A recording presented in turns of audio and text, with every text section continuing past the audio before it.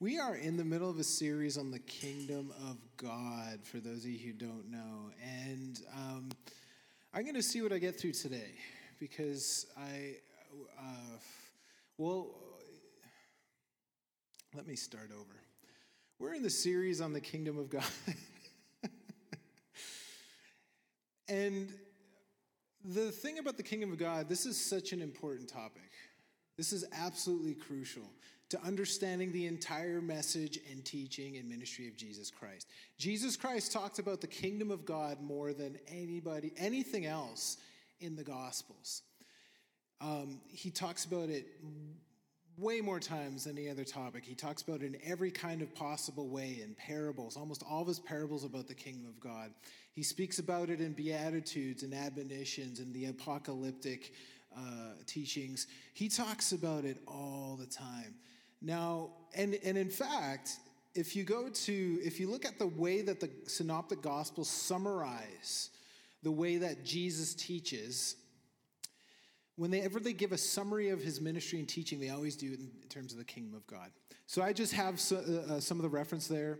The point is, because this is such an important topic, right? Because Jesus always talked about it, it's always on his lips. It is absolutely crucial for us to have an understanding of what the kingdom of God is, right? Absolutely crucial. Now, the problem is, it is one of the most, okay, you hear it. People give lip service to, but in my opinion, one of the most ignored topics in the church.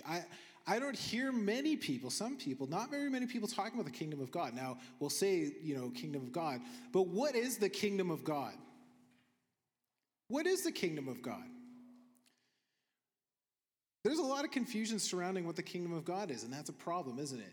Because Jesus tells us, seek first the kingdom of God, pray, kingdom of God come, your will be done on earth as it is in heaven. Whenever he told his disciples, when he sent them out and when he gave the Great Commission, but whenever he sent out his disciples, the 12, the 72, what did he say? He said, tell them this one thing. The kingdom of God is at hand. That's it. Nothing else. So, what is the kingdom of God? Now, I want to say this. Matthew 24, this is important for us. This is not just some first century thing that doesn't matter anymore. This is part of the Great Commission, okay? Matthew 24:14. And this gospel of the kingdom will be preached in the whole world as a testimony to all nations, and then the end will come. The gospel of the kingdom, not just the gospel of salvation. Now, that's problematic, isn't it? If we don't know what the kingdom of God is, and our job, if the Great Commission, is to preach the kingdom of God, the gospel of the kingdom, not just the gospel of salvation, like I said, which is what we've been doing essentially. If we don't know what the kingdom of God is, how many of you know that's problematic, right? How are we supposed to preach the kingdom of God to all nations if we don't even know what the kingdom is? Very alarming, in my opinion. Now, the problem is this. Now, when I first started teaching this, I asked people, how many of you have never even heard a message on the kingdom of God? A number of you put up your hands. Now, of course, you can't say that now if you've been coming here, because you've heard 4 now. But the point is that there is a reason, I believe, why it's kind of ignored. And a good reason. There's a lot of confusion surrounding what the kingdom of God is. A lot. And for good reason. And I'm going to talk about 2 things. Okay, first of all, what's the kingdom of God? What's the kingdom of God? Thanks, Jennifer. Bless Jennifer does projection every single week. You're amazing, Jennifer. Thank you. So the $1 million question, what's the kingdom of God? Now, this is just, we've been using this one scripture from the Gospel of Mark, because like I said, this is how Mark summarizes the entire teaching and ministry of Jesus Christ.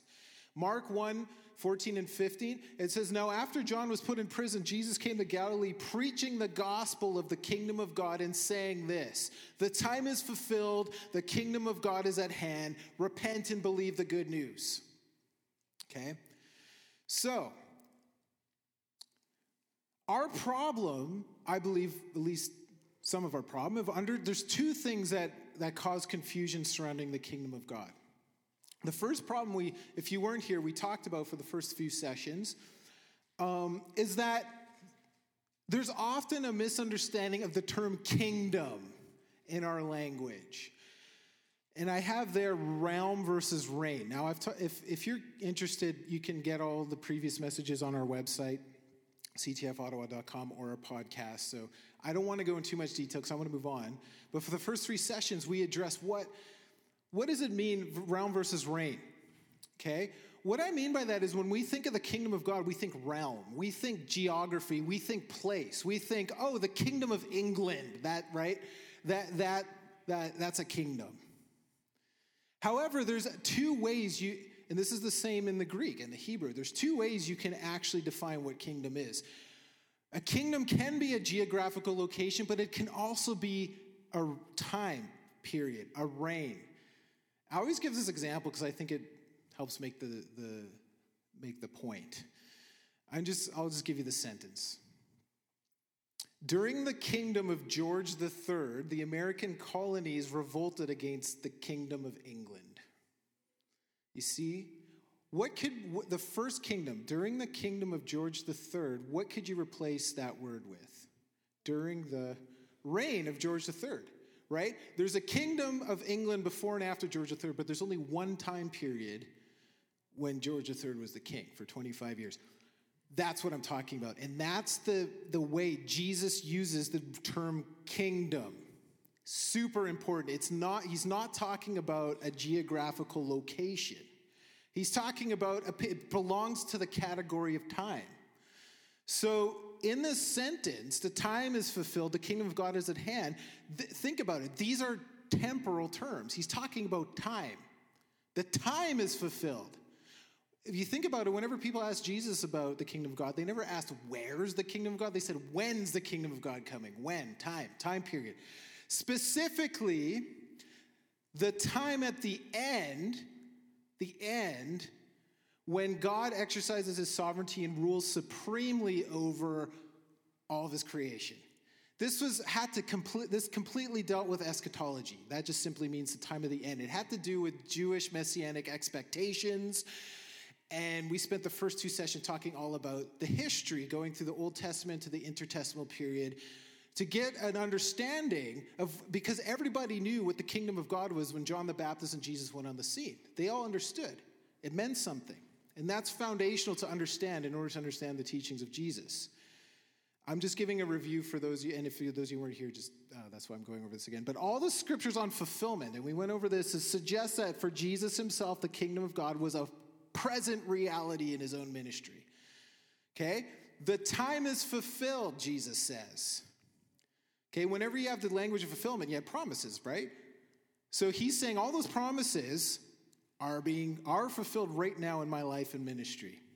So everything that Jesus is and did and said was a proclamation that their hopes and expectations are coming to realization in his ministry. Now, last time we moved on, so that was the first problem, right? Realm versus reign. The second problem, I think, is the most confusing. And this is, I think, why people don't talk about the kingdom of God much, because it's just like people give up. Because of this. The second, and this is really confusing to most people, is that Jesus speaks of the kingdom of God in 2 different ways. Okay? On the one hand, Jesus speaks of the kingdom as a future event. And on the other hand, he speaks of the kingdom as a present reality. Now, that's problematic, isn't it? I mean, at least in regards to Western logic. How can something both be present and future at the same time? Really hard to reconcile, isn't it? But trying to reconcile this is absolutely crucial, absolutely fundamental to understanding not only the life and teaching and ministry of Jesus Christ, but the whole New Testament. Because all of the New Testament writers had this as a framework. And this is why we're spending time on this, because the kingdom of God, understanding this is super important.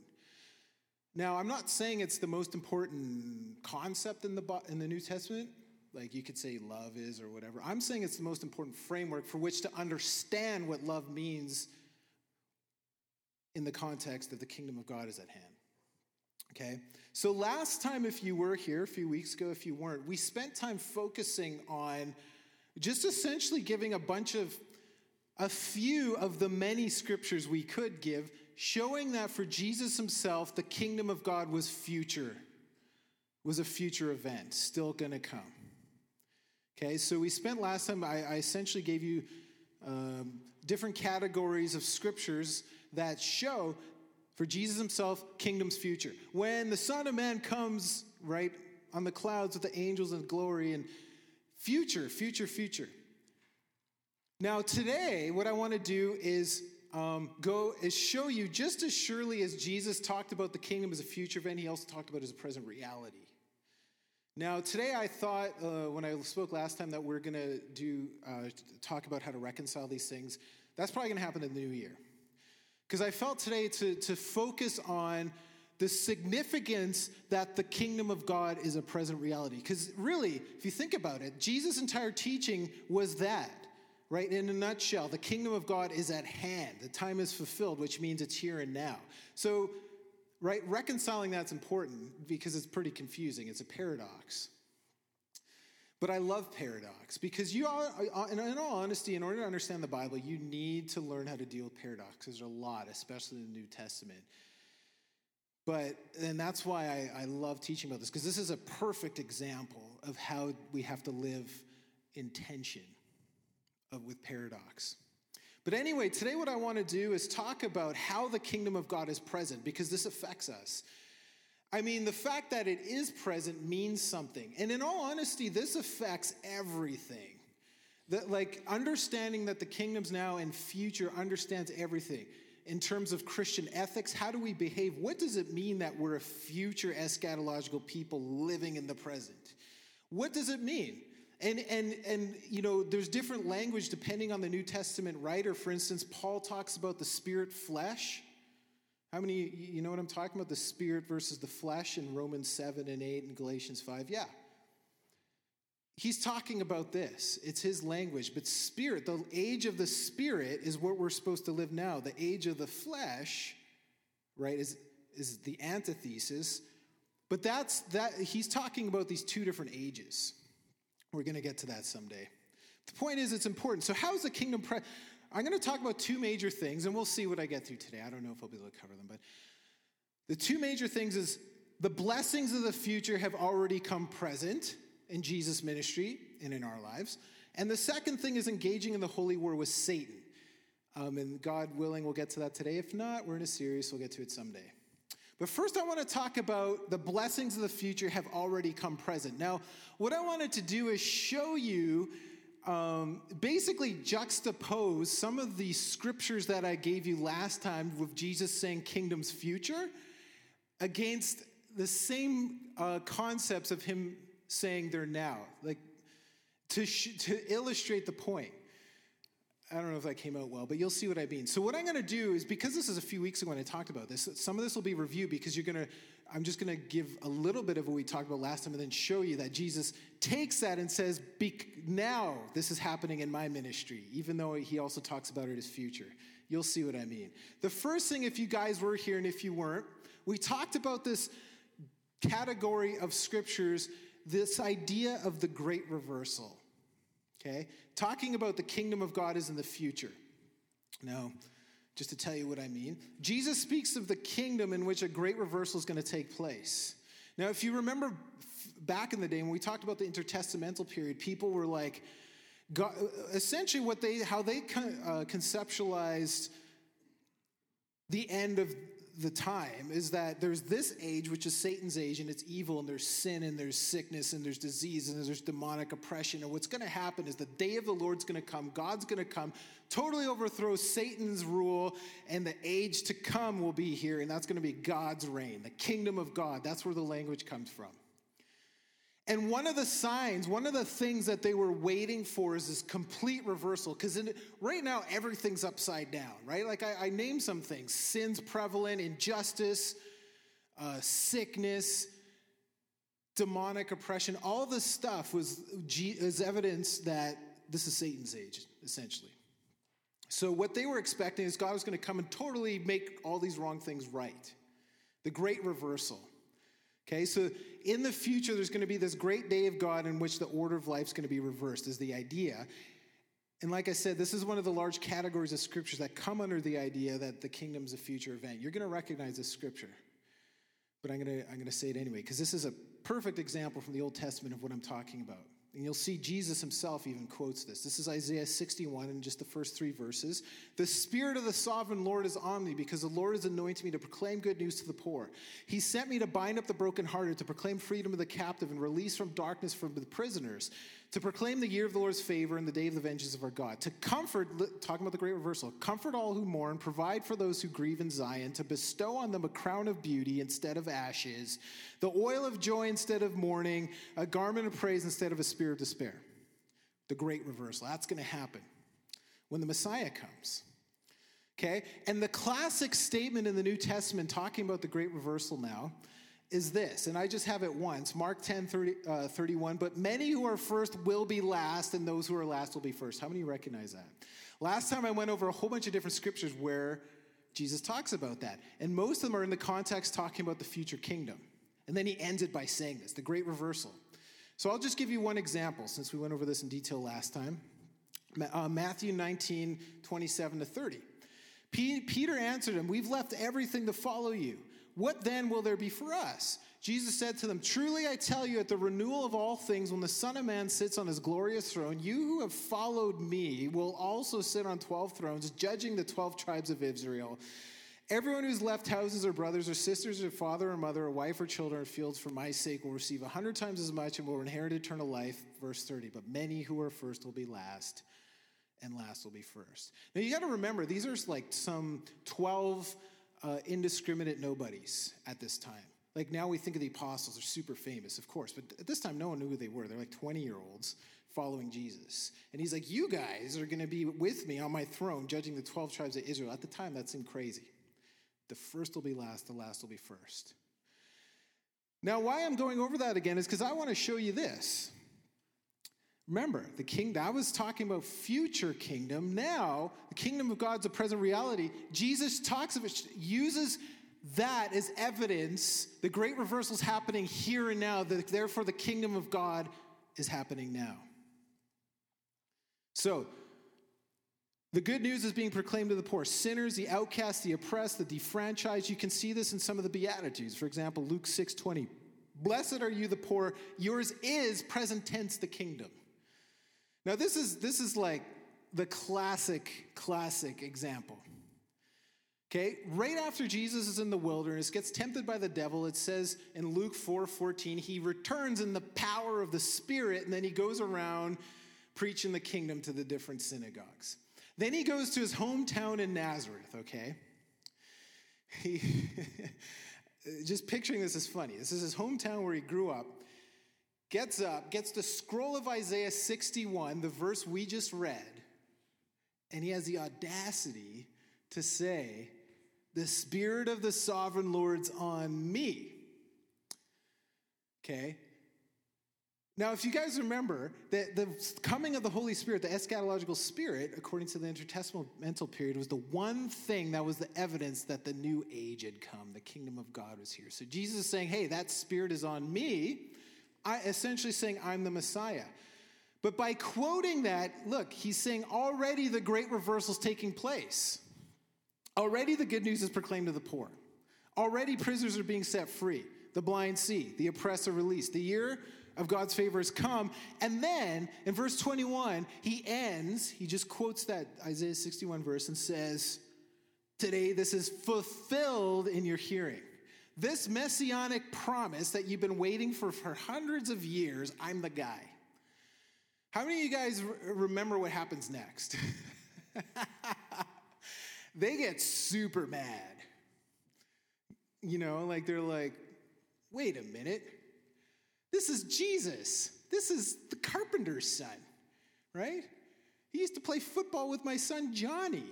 He's saying he's the Messiah. Then they take him out to kill him.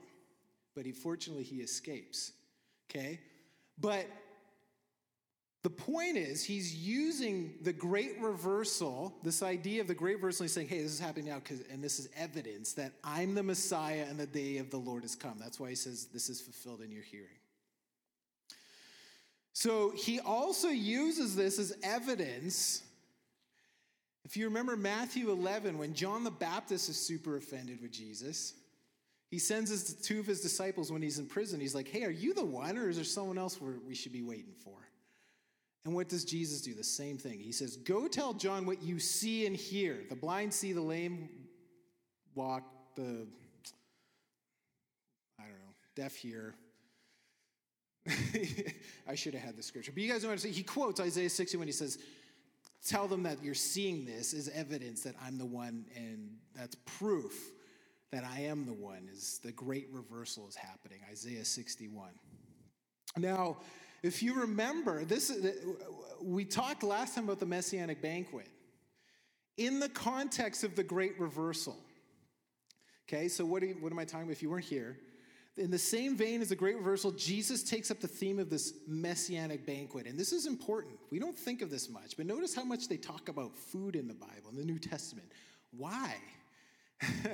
Because this was an important expectation they had, that in the great day of the Lord, there was going to be this amazing, extravagant feast, and the people of God are going to eat at table with the Lord in his presence. Okay, so they're waiting for this. So this idea was prevalent throughout the Jewish Messianic tradition, and that's why you see Jesus talking about the banquet over and over in the New Testament. But here's one example of talking about it future. Okay, so this is Matthew 8:10-12. He says, when Jesus heard this, he was amazed. He said, this is in the context of the centurion who had a lot of faith, okay? Truly I tell you, I have not found anyone in Israel with such great faith. I say to you that many will come from the east and the west and will take their places at the feast with Abraham, Isaac, and Jacob in the kingdom of heaven, future tense. But the subjects of the kingdom will be thrown outside, talking about the great reversal, into the darkness where there'll be weeping and gnashing of teeth, right? Remember, the great reversal, people who have no expectation are going to find themselves at the banquet in the kingdom, and those who think they're going to be there won't be. The great reversal. The first will be last, the last will be first. Then this is kind of funny. I won't go over this in detail, but this is such an expectation. You guys will maybe remember this. One day, Jesus is hanging out with a bunch of people, and this guy just blurts out, blessed is the one who will eat at the feast of the kingdom of God. How many of us would ever say that to Jesus? If Jesus in your presence, imagine somebody just shouted that at church. We'd be like, what are you talking about? That's weird. Not to them, because there was such an expectation of this Messianic banquet. It really meant a lot to them. And then Jesus gives this story, this parable. He says this guy, right? He had this banquet all set up, and he tells the servants to go, tell the people who are invited, and they all made lame excuses. And then he was offended, and he said, okay, go to the highways and the byways, right? The people who are poor, the lame, invite them to my banquet. And then he ends with saying, I tell you that not one of those who are invited will taste of my banquet, the great reversal, right? Future tense. Now, the interesting thing is, Jesus talks about this as already being fulfilled in his life and ministry, okay? The Messianic banquet. So, Jesus sees his sitting at table with sinners, with the prostitutes, the tax collectors. According to the contemporary notion of sinners, those are like the bottom of the barrel. And Jesus is sitting at table with them, eating with them. Okay? So, why? Because he used this as evidence that the great Messianic banquet had already begun in his ministry. The outcast, the undeserving, are given the kingdom now. They're already eating with Jesus, right? They're already at the table sitting with the Lord. They're already experiencing God's forgiveness and grace and acceptance already now. So let me show you this example. This is from Mark 2, 15 through 18. Okay, just remember, we're talking about the Messianic banquet now. While Jesus was having dinner at Levi's house, many tax collectors and sinners were eating with him and his disciples, for there were many who followed him. When the teachers of the law, who were Pharisees, saw him eating with the sinners and tax collectors, they asked his disciples, "Why does he eat with tax collectors and sinners?" On hearing this, Jesus said to them, "It's not the healthy who need a doctor, but the sick. I've not come to call the righteous, but sinners." Now look at the very next verse. Okay, this is still at the same table. This is still happening. This is the next verse. So now John's disciples and the Pharisees were fasting. Some people came up and asked Jesus, "How is it that John's disciples and the disciples of the Pharisees are fasting, but yours are not?" Talking about the Messianic banquet. Jesus answered, "How can the guests of the bridegroom fast while he's with them? They cannot, so as long as they have him with them." Notice the bridegroom. He's using this as an illustration. The Messianic banquet is happening. How can you talk about fasting? Now it's time for feasting. Now it's time for partying. Now it's time because the kingdom of God is here, right? This is celebration time. What are you talking about? Fasting. The bridegroom is with them, and they're eating at table as a great fulfillment of this Messianic banquet. Okay? So the bridegroom's present, right? He's using it. Now, this is what made the Pharisees super mad. Okay? The fact that he had the audacity to say that the Messianic banquet is happening now and that these sinners, right, are sitting at table with him, who is the Messiah. They're like, wait, they couldn't grasp this. Jesus even talks about this in Matthew 11, where he talks about John the Baptist, and he distinguishes John the Baptist was this. So ever since his time, the kingdom of God has happened. Okay, so he said the law and the prophets happened till John the Baptist, and from John the Baptist till now, everybody's been entering the kingdom of God, the violent taken by force. Then he gives this parable about, okay, I came with this wicked generation. John the Baptist came singing a funeral dirge. I came singing a funeral song. You say John the Baptist has a demon because he came neither eating or drinking. I came eating and drinking. And you call me a glutton and a drunkard, someone who eats with tax collectors and sinners. Okay? Using this great reversals Messianic banquet, saying this is happening now. This is happening now. Now, last time, and I wanted to say this again because a lot of you weren't here, but also to refresh your memory, we're talking about the Messianic banquet. Jesus actually, the Lord's Supper, talking about communion, the Lord's Supper is about sitting at table, and it comes out of this motif of the great Messianic banquet. Okay? So we're already eating at the table now. But Jesus isn't going to eat with us until we eat it anew in the kingdom. So he instituted it as an eschatological feast, using this fulfillment of the Messianic banquet motif. Okay, so the Lord's table is to be understood as a fulfillment of the Messianic banquet. It's time for feasting and celebration. This is the way Jesus instituted. It's actually supposed to be a time of feasting and celebration. Talked about this last time. Notice in Corinthians 11 when Paul has to rebuke them. Why does he rebuke them? Because they're getting drunk. Why were they getting drunk? It was because the early church actually, communion was a celebratory time because it represented the Messianic banquet. Somehow we lost that. It wasn't a sober time. They called it love feast back then. So we got to get back. Now, if you're like, what are you talking about? I'll just give you a couple scriptures. I gave you a bunch last time. This is Luke 22:15-18. And he said to them, "I have eagerly desired to eat this Passover with you before I suffer. For I tell you, I will not eat it again until it finds its fulfillment in the kingdom of God." After taking the cup, he gave thanks and said, "Take this and divide it among yourselves. For I tell you, I'll not drink again from the fruit of the vine until the kingdom of God comes." Okay? This is Mark's version. "This is my blood of the covenant, which is poured out for many," he said to them. "Truly I tell you, I'll not drink again from the fruit of the vine until that day when I drink it anew in the kingdom of God." He instituted it, right, as representing the Messianic banquet that we're eating now until we eat it again when the Lord comes, the second coming of Christ. So it's actually supposed to be a celebratory time. Now, I mentioned this last time, but I want to say it again. You have to appreciate that the Lord's Supper, this was instituted as an eschatological meal. Like I said, eschatology simply means an end-time meal. The great messianic banquet, this is being fulfilled now. This is the one, and I want to say this is probably one of the two things that are missing from communion in the church. The first is that the eschatological dimension is totally missing at the meal. Totally missing. You don't even hear that. Even though in every single time in the Gospels, the Synoptic Gospels, when it talks about the Lord's Supper, Jesus says that, right? He says, I'm not going to eat this again until I eat it anew with you in the kingdom of God at the marriage supper of the Lamb. But you guys are to continue doing this until I return, talking about the marriage supper of the Lamb. Okay? And the fact that it's a meal totally got lost somehow. It's a meal.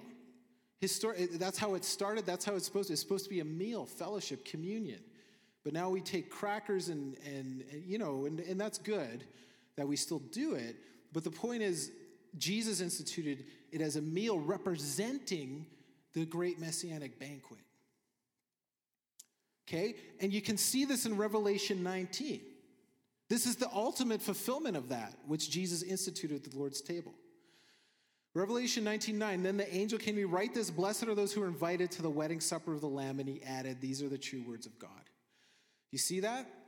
And so you have to appreciate that Jesus was saying with the Lord's table that the great marriage supper of the Lamb is happening now with my followers. Right? You're eating in the presence of the Lord. The new wine's already here. Talking about the kingdom of God being present. Now, if you look at the Gospels, especially the Gospel of John, he often uses signs. He talks about miracles and he uses the word signs because they're a sign pointing to something beyond what's being done. Now, let me give you an example. Jesus uses the symbolic language of the Old Testament to show that this new day, proclaim the dawn of salvation. So the harvest has come. You guys recognize that. The fig tree shoots, the spring is here. The new wine is already being offered. Now, I just want to illustrate this because this shows exactly what I'm trying to talk about, is that these signs are actually fulfillments of Old Testament promises that are supposed to happen when the new age comes and the Messiah comes. So this is from John chapter 2, 1-11. On the third day, a wedding took place at Cana in Galilee. Jesus' mother was there, and Jesus and his disciples had also been invited to the wedding. When the wine was gone, Jesus' mother said to him, they have no more wine. Woman, why do you involve me? Jesus replied, my hour is not yet come. His mother said to the servants, do whatever he tells you. Nearby stood 6 stone water jars, the kind used by the Jews for the ceremonial washing, each holding from 20 to 30 gallons. Each of them. There's 6, okay? So that's about 75 to 115 liters. Now I'm going to just do some math because we often read stuff we don't think about the implications. 6 stone water jars that had around 95 liters each. That's the average of 75 and 115, okay? Comes to 570 liters of wine. The standard bottle of wine has 750 milliliters. That's 760 bottles of wine. Can you even imagine 760 bottles of wine? I can't. I tried to find pictures. I'm like, 760 bottles of wine? Okay, that's a lot of wine, right? There's meaning to this, and I'm going to talk about that in a minute. Now, Jesus said to his servants, fill the jars with water. So they filled them to the brim. Then he told them, now draw some out and take it to the master of the banquet. They did so, and the master of the banquet tasted the water that had been turned to wine, and he didn't realize where it had come. Though the servants who had drawn the water knew, then he called the bridegroom aside and said, everyone brings out the choice wine first, and then the cheaper wine after the guests have already had too much to drink. They already had too much to drink, and Jesus still went ahead and gave him 760 bucks. Anyway. But you've saved the best for last till now. What Jesus did here in Cana of Galilee was the first of the signs through which he revealed his glory, and the disciples believed in him. Okay, what's the deal with this? Why so much wine? What's the meaning, right?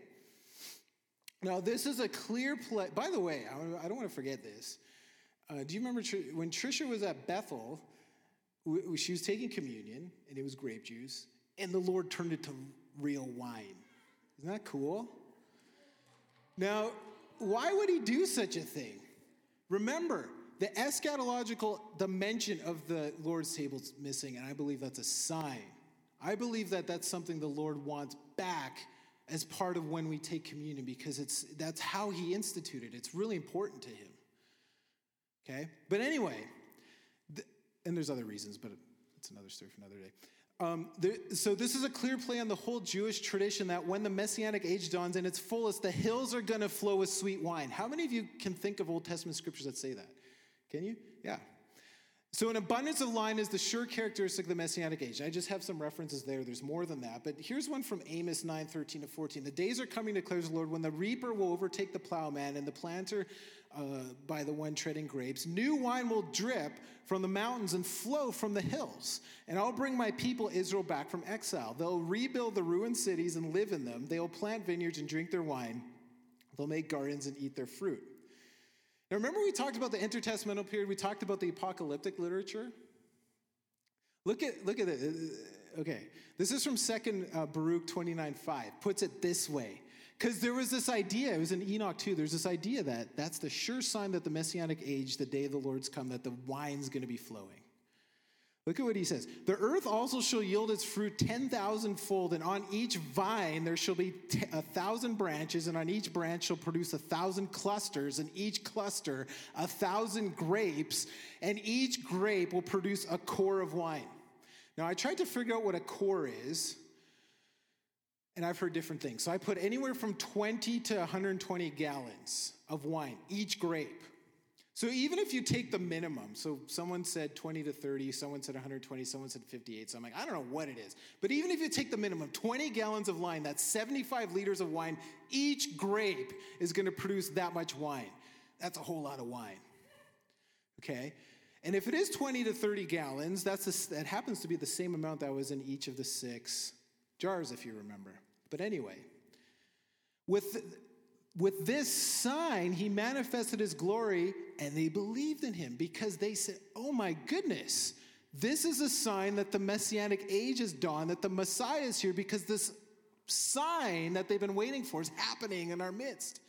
And it's really neat if you look at this, especially the book of John, he over and over and over uses these different signs as symbolism pointing to the fact that Jesus is the Messiah because of these types of promises.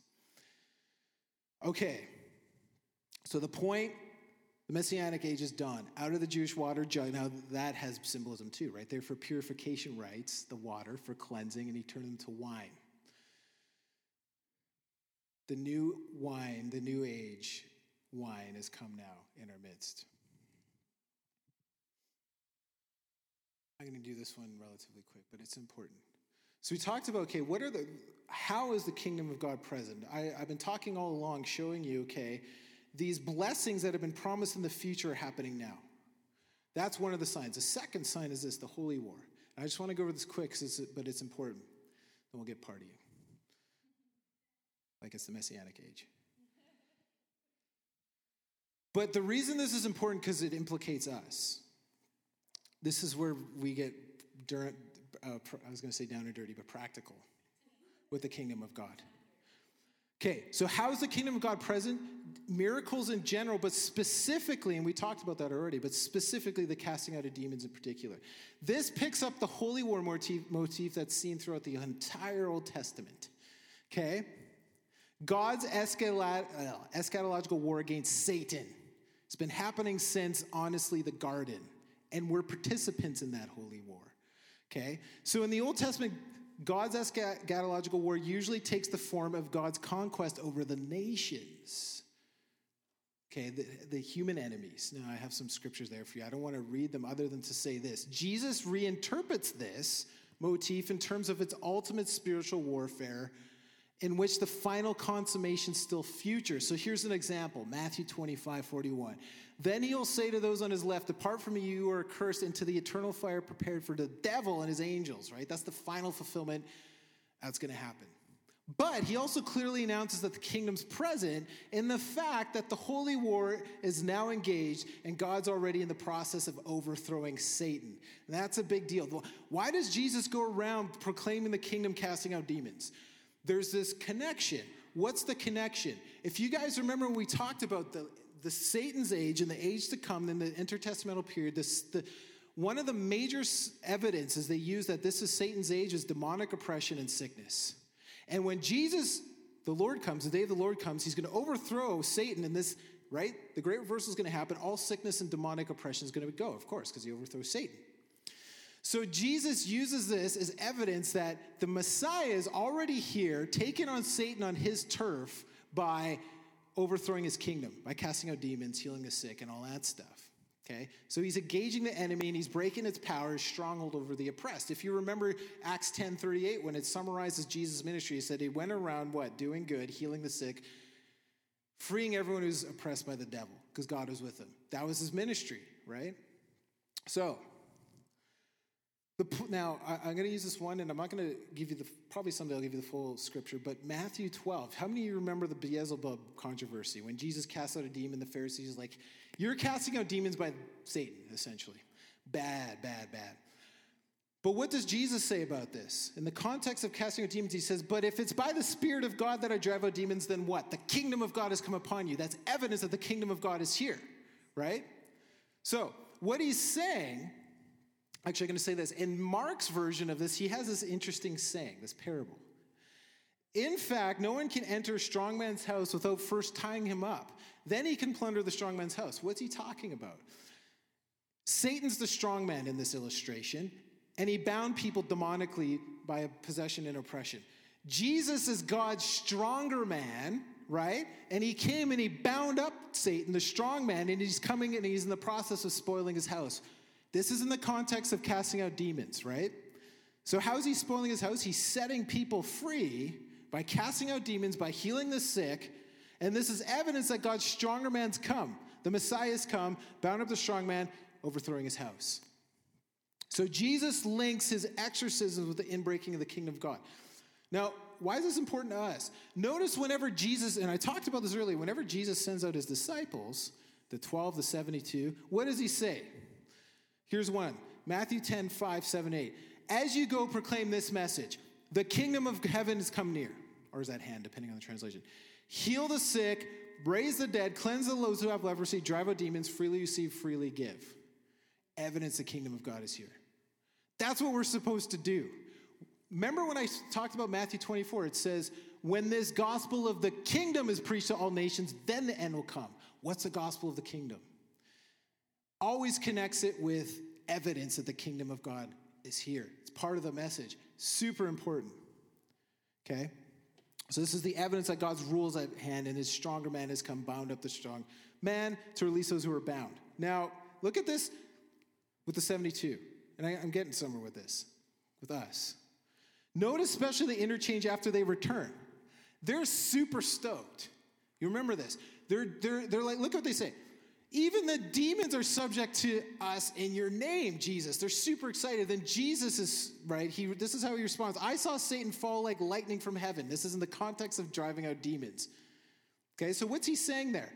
God's stronger man's come, bound the strong man, Satan's fallen from heaven. By this imagery, he's expressing that the authority is no longer in Satan's. It rests with God's kingdom. It's present with Jesus. Look what Jesus says. This is to all of us. Verse 19, I've given you authority to trample on snakes and scorpions, to overcome all the power of the devil. Because Jesus took that, the stronger man. This is where we come in. This is where we come in. This is our job description. We're supposed to spread the kingdom, right? The strong man was bound during the earthly ministry of Jesus Christ. We've been commissioned to go out, plunder his house, setting the captive free, proclaiming the Lord's favorable day. It's here. The kingdom of God is here. Here's evidence. Setting people free, plundering Satan's house. We're supposed to all be doing that by healing the sick, casting out demons, right? Raising the dead. All the stuff that's a result of Satan's oppression from sin. We're called to plunder it. So how is the kingdom of God present? The blessings of the kingdom are already here. That's good news. Why does Jesus say, right? The time's fulfilled, the kingdom of God is at hand. Repent and believe the good news. What good news? The good news is that the kingdom of God is at hand. Why? All the blessings of the kingdom of God are here now because of what Jesus did. Not only that, the other way it's here is that we're supposed to be engaging the holy war with Satan and defeating the enemy by the authority Jesus Christ has given us because of what he started until he comes. So this is what I want to encourage us all. Talking about the kingdom of heaven.